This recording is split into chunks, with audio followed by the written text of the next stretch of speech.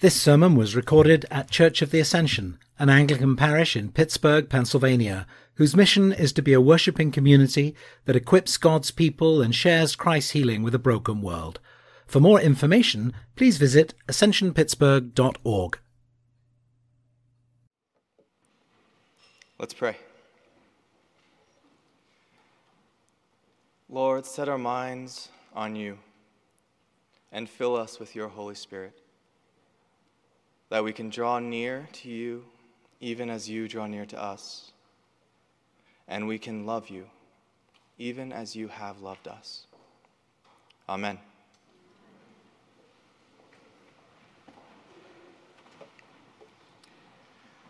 At the beginning of last month, we started a sermon series on stewarding God's abundant grace. Since then, we've heard about coins buried in a field, jars filled with large stones, and bodies made entirely of feet.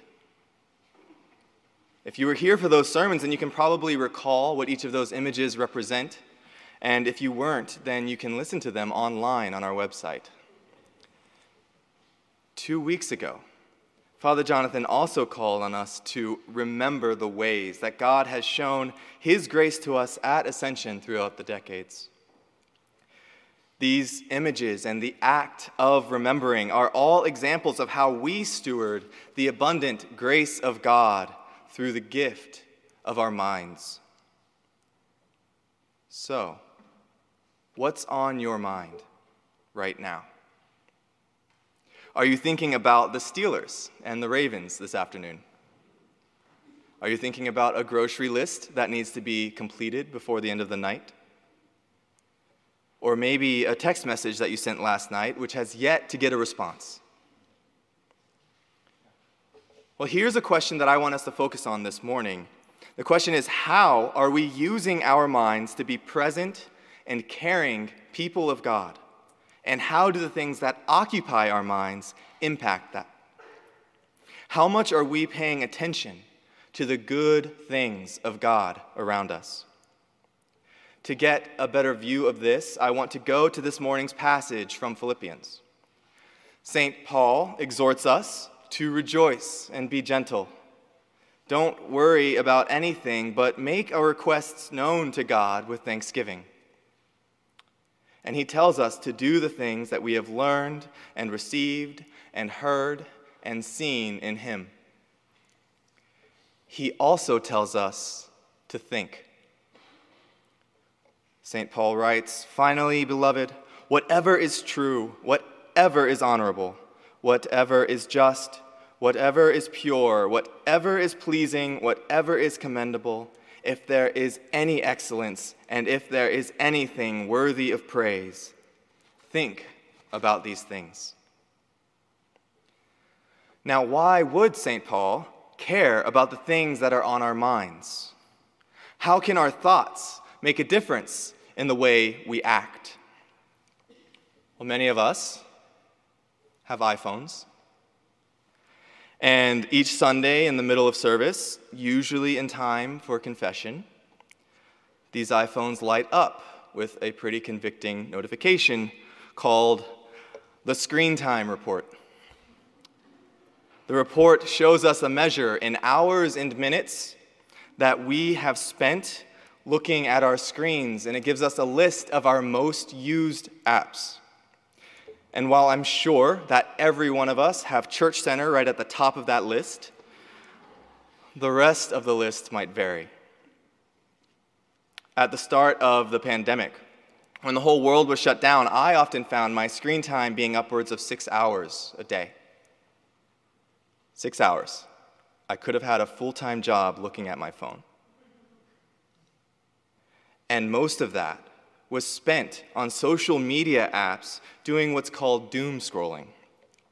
And if you don't know what that is, it means that I was following the threads of whatever latest outrages or whinging of the day might have been. And thank you, Father Jonathan, for whinging. And doing that welled up anger, anxiety, and frustration within me. And yet I would continue to dig deeper into these things, and eventually I found myself overwhelmed with the emotions that they brought out and unable to stop doing it. I'm sure we're all aware of just how easy it is for us to be drawn into this cycle. These social media apps have been curated for doing that.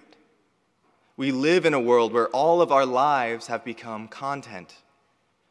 In the midst of a content movement where everything about our lives is a commodity, including our minds.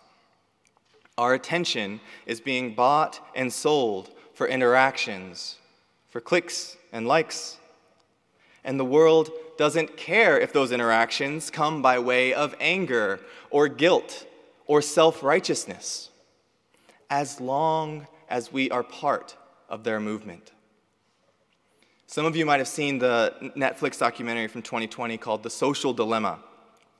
And the argument is essentially put this way. Every company is trying to sell a product.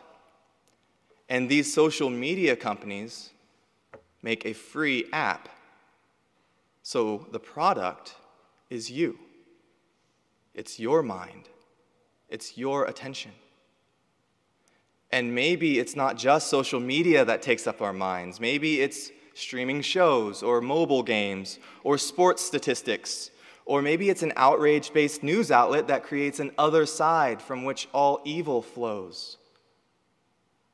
I wonder what else occupies your mind.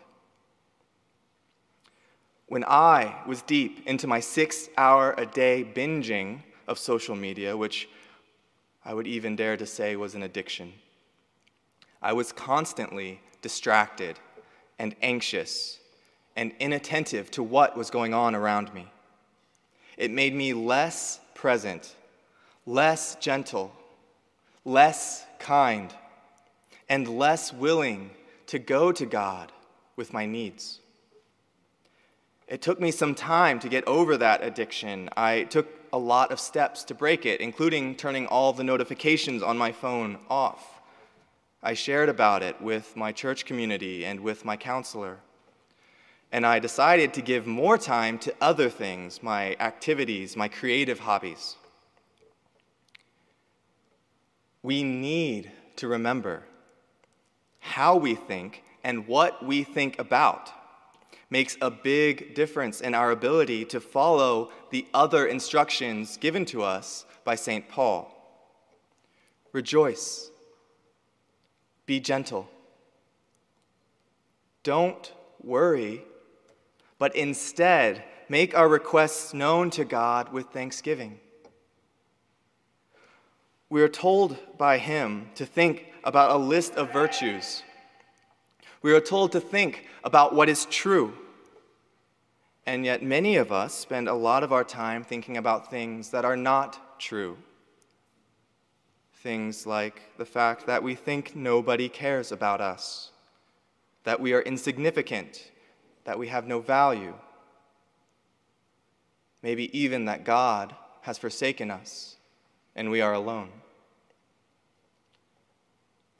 But we know these things are not true, so why do we keep thinking about them?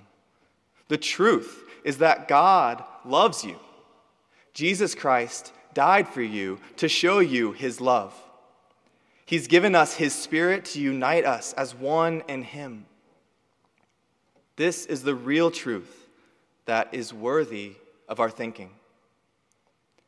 And St. Paul tells us to think about that which is honorable, and we can spend time thinking about things that are dishonorable. In our pride, we can think less of people that we find annoying or that were rude to us, even if just once. We selfishly imagine ourselves having more than we actually have and being envious of others. But what would be honorable? To know that every person is created in the image of God and as deeply loved by him as we are. To know that we are all sinners and we all undeservedly receive God's abundant grace and mercy. I wonder How much of your thinking time is spent reflecting on what is just, pure, pleasing, commendable, excellent, and praiseworthy? And I wonder how much of your thinking time is dominated by your fears, your insecurities, or your distrust. Which is not to say that these things are unfounded, but should they occupy as much of the time that we give them in our thinking? There is such a freedom that can be ours as we follow St. Paul's instructions to think on the virtues that he has listed in our passage, especially if we think about them over and against the other thoughts which occupy our minds. This is a formational act in stewarding our minds, giving our minds over to Jesus. And this is something that Jesus himself helps us to do. In our gospel reading, Jesus says, "If you love me, you will keep my commandments, and I will ask the Father, and he will give you another advocate to be with you forever." But how do we keep his commandments? And honestly, how do we even love him? And Jesus gives us the answer to this question. He will send us another advocate. And who is the advocate? Jesus says this is the Spirit of truth, whom the world cannot receive because it neither sees him nor knows him. You know him because he abides with you, and he will be in you. As we practice stewarding our minds, we are not on our own. God is not only with us in the abstract, like a dad cheering on his daughter in a peewee soccer game from the stands. Jesus has promised that the Holy Spirit, the Spirit of truth, is not only with us, but within us. When Jesus says we will keep his commandments, he is saying that the Holy Spirit that he sends will fill us and empower us to do so. God is with you. He is with you when you struggle. He is with you when you have fear, shame, worry. If you have any trouble, you can turn to him. You can lean on him. You can cry out to him for help. Remember this as we go back to Philippians, where St. Paul tells us to think about what is true and honorable, because I want to put this into context. Jesus says that the advocate, the Holy Spirit, whom the Father will send in my name, will teach you everything and remind you of all that I have said to you. If you confess and believe that Jesus Christ is Lord, and if you have been baptized and sealed with the Holy Spirit, then ask the Spirit of truth to reveal to you what is true and honorable. Be quiet in his presence and allow him to bring to mind what is just, pure, pleasing, commendable, excellent, and praiseworthy. One way that we can do this is by allowing ourselves to imagine where we see these virtues. Jesus uses imagery all the time when he talks about the kingdom of God. And what is the kingdom of God? It's where our Lord Jesus reigns, where his people serve him, and where peace surpasses all understanding. It is the dwelling place of what is true, honorable, just, pure, pleasing, commendable, excellent, and praiseworthy. Thinking about the kingdom of God will help us to think about these virtues. And of course, the kingdom of God is beyond our understanding, so Jesus, knowing that, gives us imaginative examples. He says that it is like a mustard seed, a lost coin, a pearl of great price, and a treasure in a field. How might you describe the kingdom of God?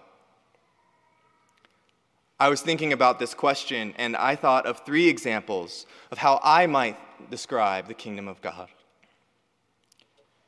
Maybe the kingdom of God is like a painter who fills an empty canvas with color so that all who look at it no longer feel empty. Or maybe the kingdom of God is like a mathematician who, upon the discovery of a new equation, teaches all her friends that it makes sense of the world around them. Or the kingdom of God is like a musician, weaving melodies like a 3-strand cord and bringing resolution to the ears of all who hear his song. Jesus also spoke in parables, using daily experiences of the people around him to present heavenly truth. First century Israel is an agricultural society, so Jesus speaks about wheat and weeds in a field. How might this have impacted the way that the farmers who listen to him view the work that they do? How might that have shaped the way that they live their lives?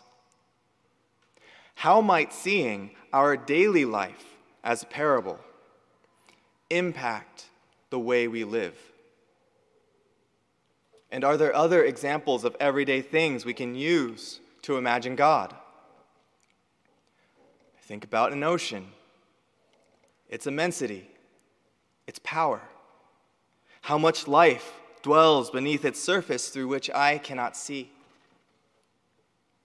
God is more immense and powerful than an ocean. There is so much mystery to his majesty that Isaiah saw seraphim flying around his throne, shouting, "Holy, holy, holy," at each new sight of every turn. Within God dwells abundant and everlasting life. Stewarding our minds, allowing our thoughts to dwell on the things of God, will change how we live our lives because it will change how we see our lives. Allowing our minds to imagine our daily lives in parables is one way to pull us back into thinking about God and to thinking about these virtues given to us by St. Paul. As the Holy Spirit moves in our minds with these thoughts, we will find the rest of our being transformed to be more like Jesus, more ready to rejoice and be gentle, more ready to make our requests known to God with thanksgiving and not worry. My dwelling on social media made me more ready to be agitated and anxious. But dwelling on Jesus and the Holy Spirit shapes us to be more like him and gives us his peace. We can trust Jesus at his word when he says, "Peace I leave with you, my peace I give to you. I do not give to you as the world gives. Do not let your hearts be troubled, and do not let them be afraid." Our church is in the midst of a very big transition. Father Jonathan will no longer be the rector of Ascension after he retires on July 1st next year.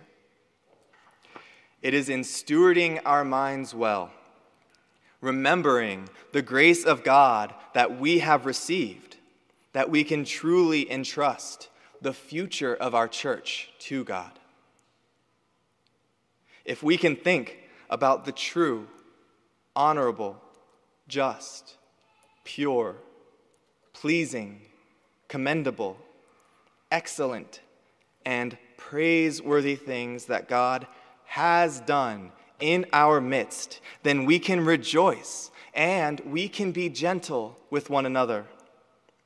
We can truly believe that the Lord is near and even within us. We can offer up this search process for a new rector with thanksgiving and be filled with the peace of God, which surpasses all understanding. God is with us, and he is with you. The invitation is to love Jesus. Call on him as Lord and trust him. Ask, and his Spirit within you will reveal these good things to you. He will see you through every trouble, every anxiety, every fear, every failure, everything that this world has to throw at you. Let us rejoice and be gentle and not worry, but instead turn to God with thanksgiving.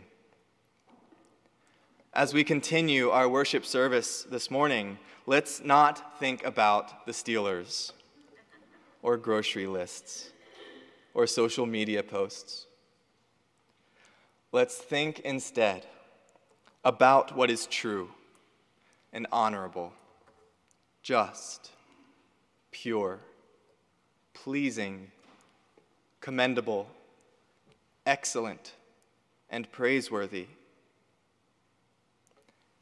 Let's think about Jesus, about his love for you, his presence with you, and his longing for you to draw near to him even as he draws near to you. Amen.